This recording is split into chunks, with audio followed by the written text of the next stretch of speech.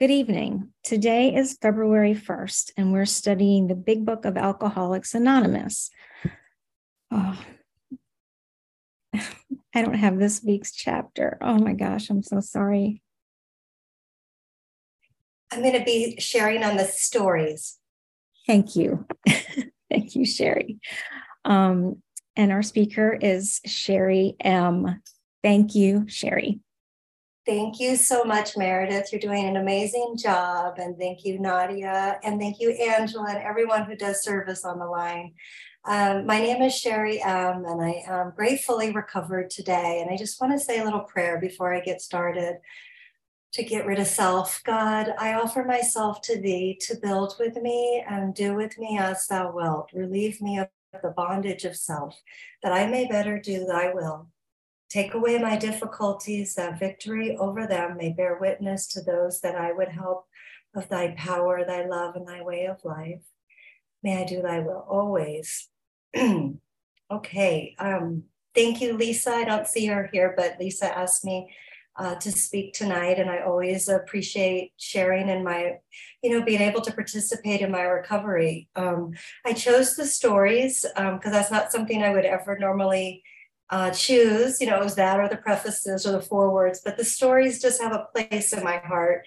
And, so I just want to start with saying that the personal stories in the back of our book are amazing in the big book. It's 42 alcoholics, how they recovered from their malady. And it begins with Dr. Bob, the co-founder of AA, with his story. So then there's 3 sections, they break it down. The part 1 of the stories is the group of 10 stories, and it shows that sobriety in AA can be lasting. And then the second part is called They Stopped in Time. I love that title. 17 stories that may help you decide whether you are an alcoholic, or in our case, a compulsive overeater or not, and whether OA is for you. So that's a really important section. And then part 3, They Lost Nearly All, also relate to that. Those who believe that their drinking or eating is hopeless may again find hope in these 15 impressive tales. So when I was new, it was suggested to me, it was really hard to get through the day. And so I would read these at night before I went to bed. And, it was like a sleeping pill. I could only get through like 1 or 2 pages. And it was just like, I don't know what it was, but it was so relaxing and put me to sleep. And then I started going through the titles. I wanted to pick out one story and then kind of weave my story in. And it was impossible. But what I do love are the titles, right? So there were like all these titles caught my eye. I spent a lot of time like going through this. Fear of Fear, My Chance to Live, Because I'm an Alcoholic, Crossing the River of Denial, It Might Have Been Worse, He Lived Only to Drink, right? Empty on the Inside. These are just some of the titles that caught my attention. And then I thought, forget about that. It's going to be too tall of an order. So, what would be the title if it was my chapter? It would be something like From Death's Doorstep to a Life Beyond My Wildest Dreams, or something like that. It's that profound. And it is absolutely astonishing to me that someone that came from where I came from and who is just, how I arrived at the doorsteps of OA could be living this life today that is just beyond. But the one thing that all the stories, and I hope that my story will share as well, is that this is how we found a higher power. Like everyone in these stories, that's the unity. Everyone realized that they could not do it on their own. They could not get sober on their own. I could not get abstinent on my own. I could not get sober on my own. I had to give up. I had to find a power. How did I find that power? And then what does that look like today? It's, what was it like? What happened? What it's like now? And then, of course, I am going to share about acceptance as the answer. And I'm sure lots of people choose that as well. But for me, again, this chapter, I was brought to this chapter when I had 30 days. And I have used it and interwoven this chapter throughout my entire time here. I've been in the program for just 19 years. And so it's a long road, of different peaks and different valleys. If I could do a graph of what that time looks like, it is so robust. And there were dark, I could shade in dark, wanting to die for many years of it. So, just a little bit about me and I just took all these notes. I'm somebody who just does like stream of thought. I have an intuitive thought, I write it down. It's not going to make any sense, probably. But these are the things that came to my mind that I just wanted to share because this is my story, right? So, in my family of origin, what I learned is that I was supposed to, I needed to deny stuff and numb my feelings. I avoided my emotional truth to help me cope with my environment. But it also kept my heart and other people at a distance because that was how I needed to cope. And the food was the barrier to this. We were poor.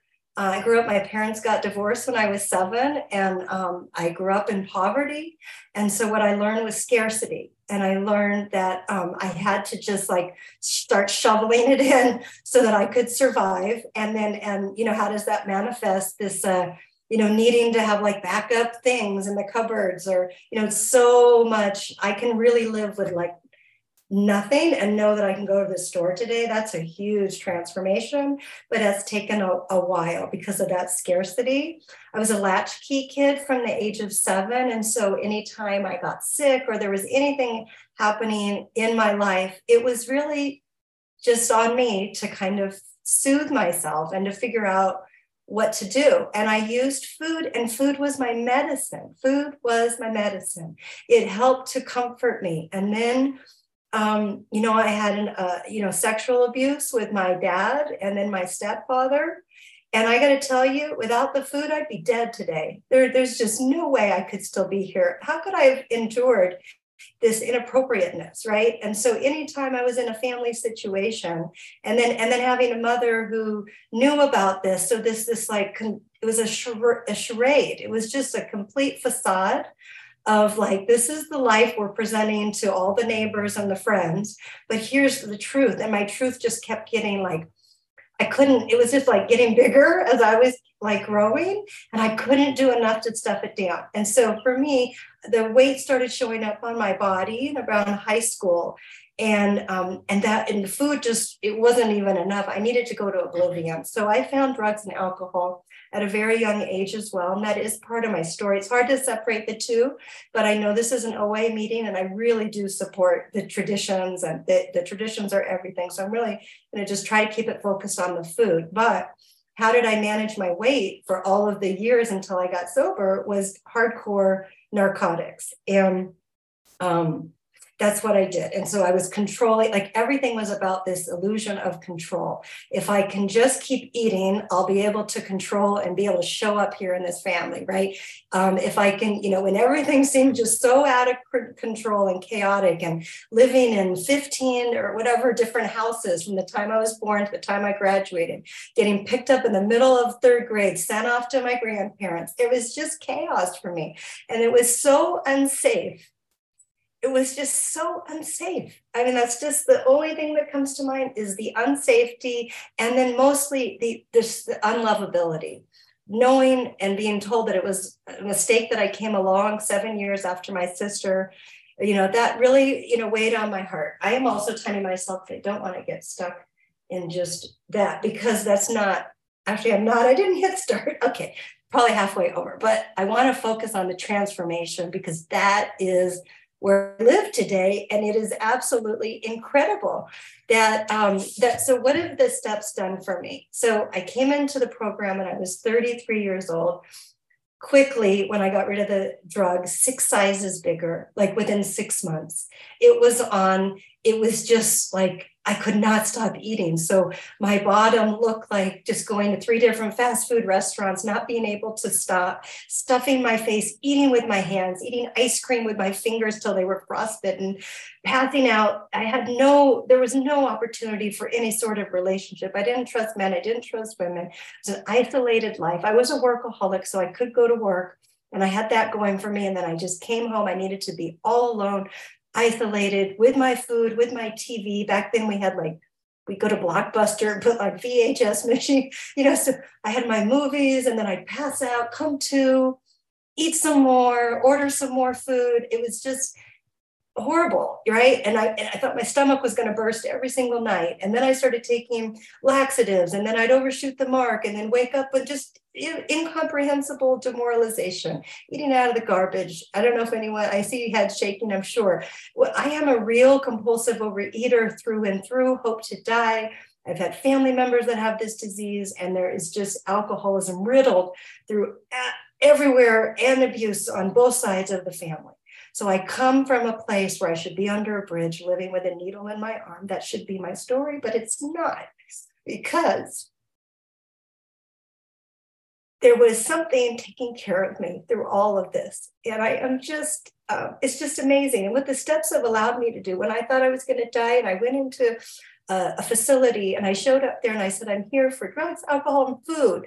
I'm so scared about the food. Like, that's my main thing. And they said, honey, work out the first two and that'll work itself out. Of course, 1 week of staying in this 30-day facility, I was up a size. And then it was just up. I could not stop eating. And then they confronted me and said, gosh, you're eating a lot. And I said, yes, I can't, it's out of control. So I got sober when I was 33. In 2 days, I'll be celebrating 19 years. And that is an absolute gift from God, the only one in my family that lives this kind of a life. Okay. And so what the steps have allowed me to do is I've completely changed my narrative and changed my story, which has changed my life. I came here with such limiting beliefs, and I entered Overeaters Anonymous 6 months into that sobriety. So I've been here about 18 and a half years. Was 6 sizes bigger, busting up, heading towards 200 pounds. And I've been maintaining, with God's help, and living with a food plan for all of this time. But I didn't get recovered until November of 2019, when I finally was able to go through and identify my alcoholic foods. I've had a couple little blips since then. And I'm so grateful for all of it, because it's helped me to go back and see, like, oh, that wasn't even my truth. That was someone told me to do that. That wasn't my truth. Or, oh, this needs to be on there now, and I didn't know. So I'm so grateful for all of it. It's the good, the bad, the ugly. This whole entire journey is not a one and done. It's a lifetime. And these steps are interwoven through my day, all day long. What I have learned here is that, what does being recovered look like? I'm free from the obsession. I just had some bathing suits delivered. I mean, this will tell you, I don't know if anyone can relate to this, because we're getting ready to go out of town. I live in the middle of the woods now. There's no stores here. So I had them delivered. I have to try on all these different sizes. I'm at a certain age now. Things have changed. It's been a while, right? It's been a minute.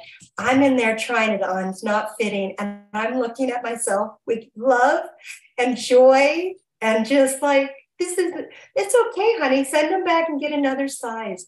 That's the narrative going on here. That is not how when I arrived here, I hated myself. I couldn't even go into a meeting I thought I couldn't breathe the air. I was so grotesque and disgusting. And I wouldn't even look at myself in a mirror for many, many years. And that is a gift of the program, to get to a place of total acceptance and humor with it and love. I've learned how to reparent myself here through the steps. So, what I've learned is that understanding myself doesn't change my disease. Right? Understanding is not enough. Self-knowledge avails me nothing. This is an action step and action program, and I have to do the steps. And what the steps do is they've rewired my brain. My disease resides in my brain, in my mind, and the steps rewire that. So it's not enough for me to know about it. I have to do the stuff. And so the principles of the program help me. What I believe today is, I am so grateful. What I've learned is that if I blame my parents, which this was my narrative, by the way, I have to eat like this. If you came from where I came, and plus, by the way, I've yet to meet somebody who has my story. So I used to identify out and say, nobody, find me somebody who has this story. There's no one. So therefore I have to eat, even though you don't, right? And so that's not it anymore. If I blame my family for all of those things, then I also have to blame them for this amazing woman that I've become because of it. And that has been one of the biggest gifts for me, is that I would not be who I am. All of the rich tapestry and this beautiful heart that I have that's full of compassion and empathy for others, I would not have that possibility. I know what it's like to have the struggle of being on death's door. I know what that looks like to want to die and now want to live. I have that contrast, and I am so grateful that what I have today in my heart is total forgiveness and let them off the hook, and love. I actually have love in my heart for the mother that abandoned me. And I just texted her. I was asking her about some medical things because I've been having to go to the hematologist and back to the ENT. I've been sick nonstop for 2 months, and we're trying to figure out blood platelets and all this kind of stuff. And so I'm asking her questions, and I'm able to receive the care that she's able to provide today in a way that I was not able to do before. And some of the other transformations, just to wrap up, that I had a resentment with my sister for like 16 years of those 19 years.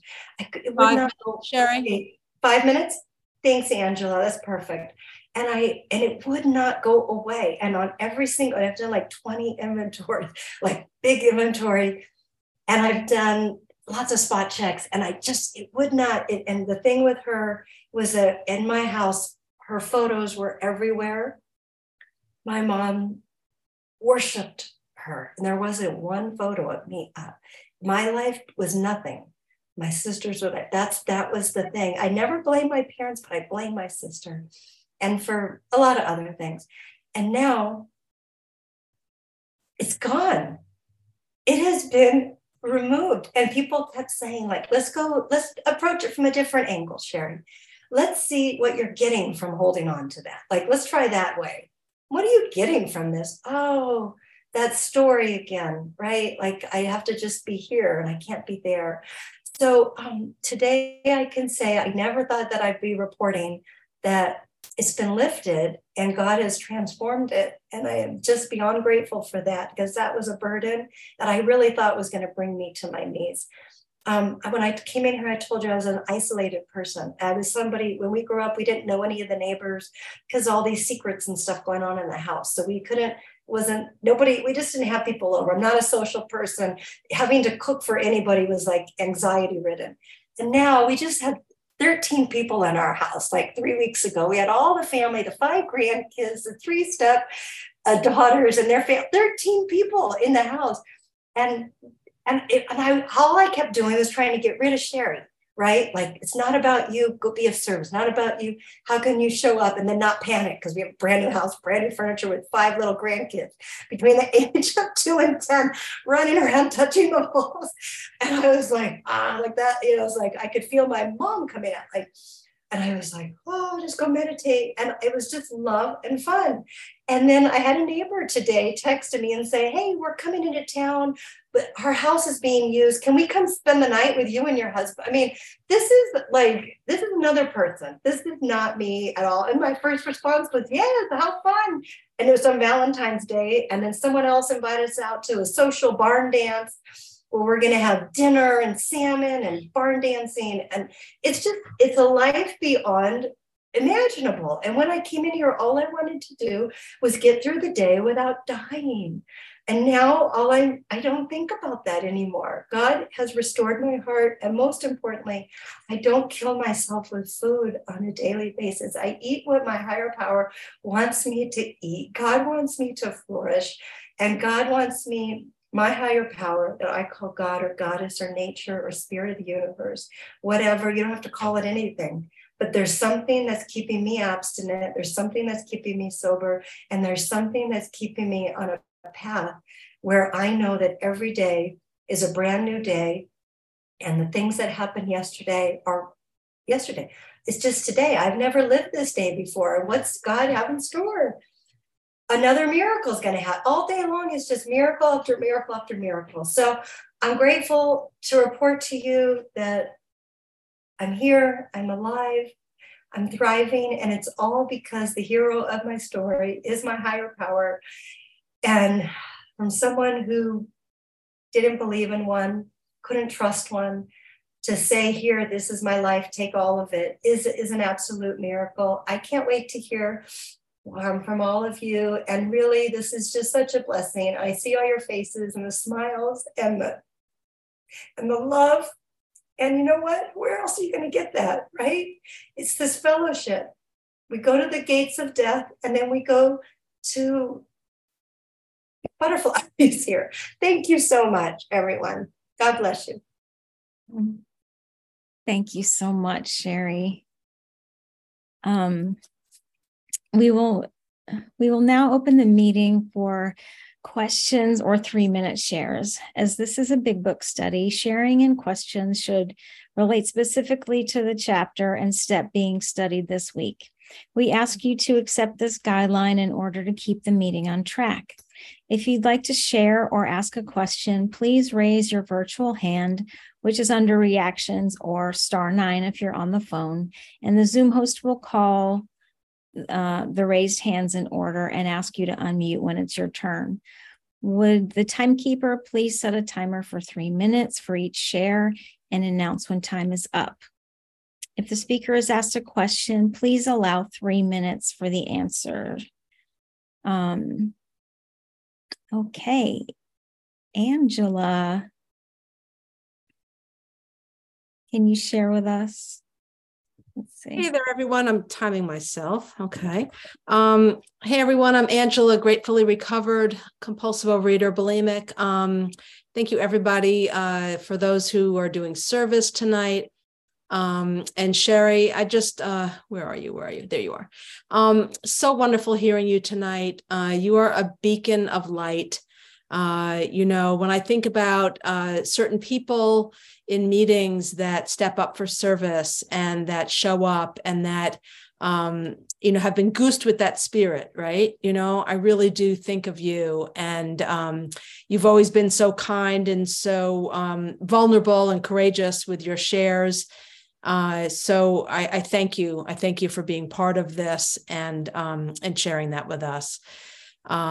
So, you know, I heard something as soon as I came into program. It was years ago, though, and it was about, you know, recovery is not about self-improvement. It's about self-acceptance.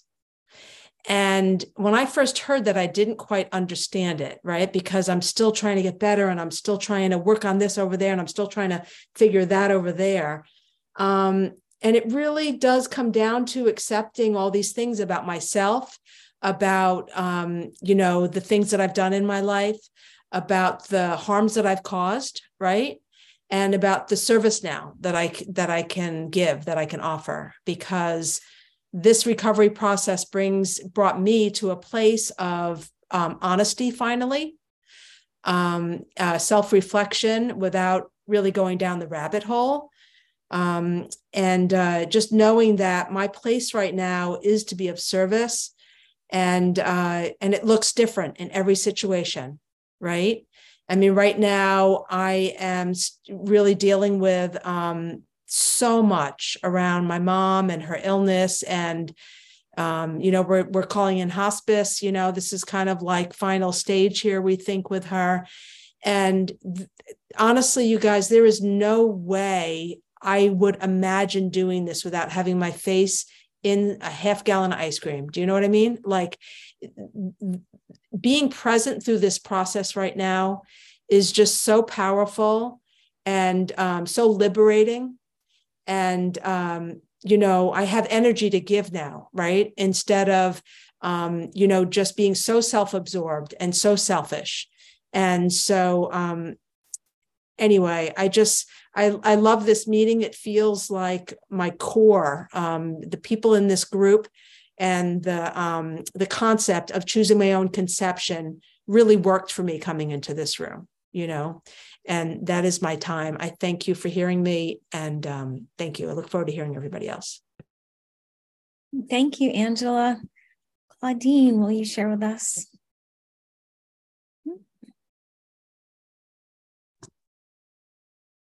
Okay, I'm Claudine, compulsive overeater. Sherry, that was just beautiful. The whole time you were talking, I kept thinking this is attraction rather than promotion.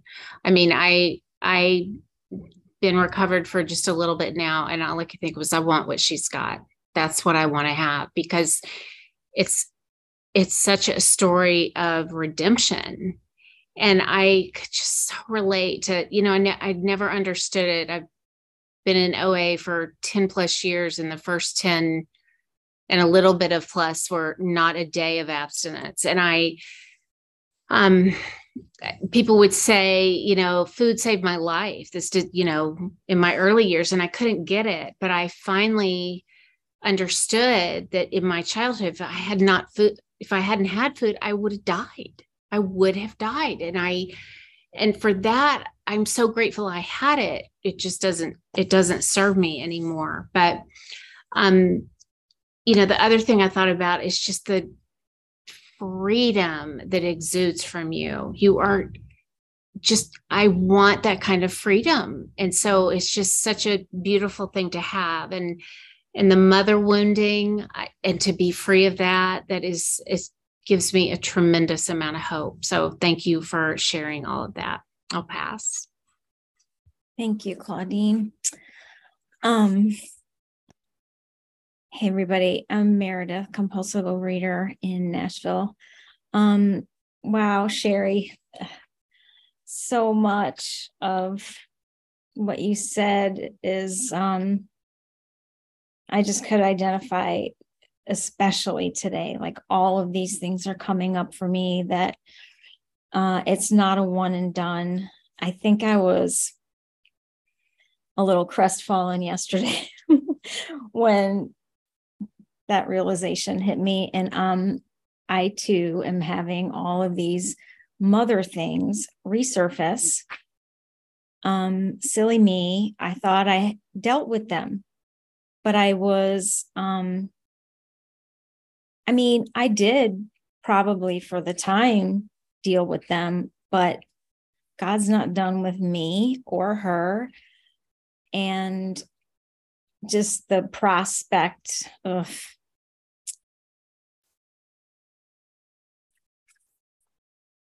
the pain just made me want to run away from it, I guess, and not be as thorough, I guess, as I needed to be. And so good, thank God he's made me ready now, with trepidation, but whatever, it's fine. It's good. When you said you couldn't look at yourself in the mirror even, and today you radiate light and beauty. So hello, that's such a miracle. It's a miracle. I love that you said it's not enough to know what I need to do. I need to do it. That is an encouragement to me. I needed to hear that. And blaming my family, blaming my mother. That was my identity before I started working these steps. I would just cling to that narrative, that story, and that's who I told everybody who I was. And who cares? That is, that's not freedom. It's not freedom. So I just wanted to say that, I'm so grateful for the share. It makes me believe that, as far as I've come today, there's so much more, and it's possible, and you're proof. And I'm so thankful for your share and your message of hope. Thank you. Whitney, will you share with us? Thank you. Thanks. And thanks so much, Sherry. I'm Whitney. I'm a compulsive overeater. I'm pretty new to this program. I've been coming for a few months and have finally gotten abstinent for about 6 weeks now. And I'm working with a sponsor and doing the steps. I'm kind of in the middle of my 5th step, but I just appreciated your share so much. And I related to a lot of the circumstances of being sober first. And I come, from another program that I've been in for many years, but like, I found that 20 years into that program, I was like eating out of the garbage, and that's, that was the bottom for me. I have a 7-year-old. I'm a mother to a 7-year-old and a 5-year-old. And after my son's birthday party, I was like, I hope my husband doesn't walk in and catch me like eating this frosting out of the garbage. And that was after I had started coming to this program. And so it's so powerful to hear other people talk about that kind of stuff and to be able to have that identification. I have come to this meeting a couple times. It's sort of during the kids' bedtime, so it's not the best time for me, but I always like have my camera off, and I never put my number up. And my sponsor has recommended that I start to build a network of women in this program that I can talk to. And so I put my number in the chat. I see that some of you have your numbers up there. I'll definitely be reaching out. And I just appreciate your willingness to be vulnerable and, share your experience, strength, and hope. So thank you. Thank you, Whitney. Elizabeth, oops. I think I unmuted the wrong person. There you go. Thank you, Meredith. Hi, everybody. Elizabeth here. Sherry, thank you so much. I have been mentioning this week that this is my first week coming back to meetings in a little under a year. I was coming pretty regularly around like March of last year. And I remember your qualification last year because I feel like the way I really know if something touches me deeply is if I fall quiet inside, like if I just feel this like, and I feel that so much when you speak. And I'm not really sure what crosstalk is in this meeting, but I'm just going to say that. So I have a question because I realized that I really have not ever had a day abstinent. I don't think ever. So I'm in this beginning phase of just feeling like I want this so bad. It's like this addiction is destroying my life. Like and I'm petrified. I don't know what's on the other side. So my question is, if you could speak a little bit about the beginning of your process and how, if you could provide any support for that beginning phase, because basically I'm at the moment where I'm just daydreaming of what could be, and that is not my reality. So that's what I would love to hear a little bit more about. Thank you. Thanks so much, Elizabeth. Okay, so I have like a two-part answer to this. Because honestly, when I came in, I initially started in another program where we were all on the same food plan. And so I followed that and I gave up sugar, flour, alcohol, fat, and one other ingredient. And then that was very short-lived. And then when I went into Overeaters Anonymous, for me, in terms of getting that abstinence, it was like I was holding on tightly. And so for me, it was like one item was gone, another item was gone. So in the beginning, it wasn't just take it all. So that's my truth. But I can tell you that that was the harder way. And when I got recovered in 2019, and I finally, and like you, I didn't know what's on the other side. And I thought it was death on the other side. And there's no way that I'm giving that, whatever the thing was. Nope. And so what I learned is that then I had somebody, a sponsor, super helpful to have somebody reflecting back and saying, do you see that everything that you are resisting giving up is God, is your higher power telling you that is your alcoholic food. And just that sweet little twist with it was like, oh, I can grasp that. That makes sense. Anything right now that I'm negotiating over or saying, nope, not that, that has to go, sweetheart. That has to go. Okay. So then how did I do it? I just did it. And guess what? I have to share my experience is that once I finally just said, take it all, honestly, I was breathing like normally. Because what I realized is that in my mind and in my old idea, it was going to be death. It was going to be this. It was going to be difficult. And what I found, honestly, was that it wasn't too hard of terms at all. And of course, there's some detox that goes on.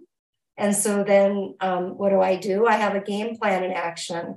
I do this to get me through the day, this, meeting, this step work, get through the day. After a few days, it was really the easier way is letting go. And so what's important is to have the sponsor helped me to identify what my alcoholic foods and ingredients and behaviors were. And they helped me. For me, I still couldn't see what I couldn't see, what I didn't know. But when they put it into terms like, wow, can you imagine drinking a glass of wine once a week? Like, that's what I was doing with the food. Like, and you're still going to call yourself sober? No, that made no sense, or saying it's just sugar. Really, Sherry? Did you ever open up a bag of sugar and eat a bag of sugar? Never. So then we had to go deeper and look at the actual foods that I was eating that I was getting comfort from. So I don't have foods in my diet plan that I'm getting comfort from today or getting an effect from, because that's my allergy, and my allergy breaks out in more. That's how this disease manifests. It is very hard. Let me just say, I have a lot of different outside 12-step. This is by far the hardest. Time, Sherry. Yeah, it just is. And so work with someone, stay close, call us. We have numbers in the chat. People will help you. You don't have to do it alone. We're not alone. Thank you, Sherry.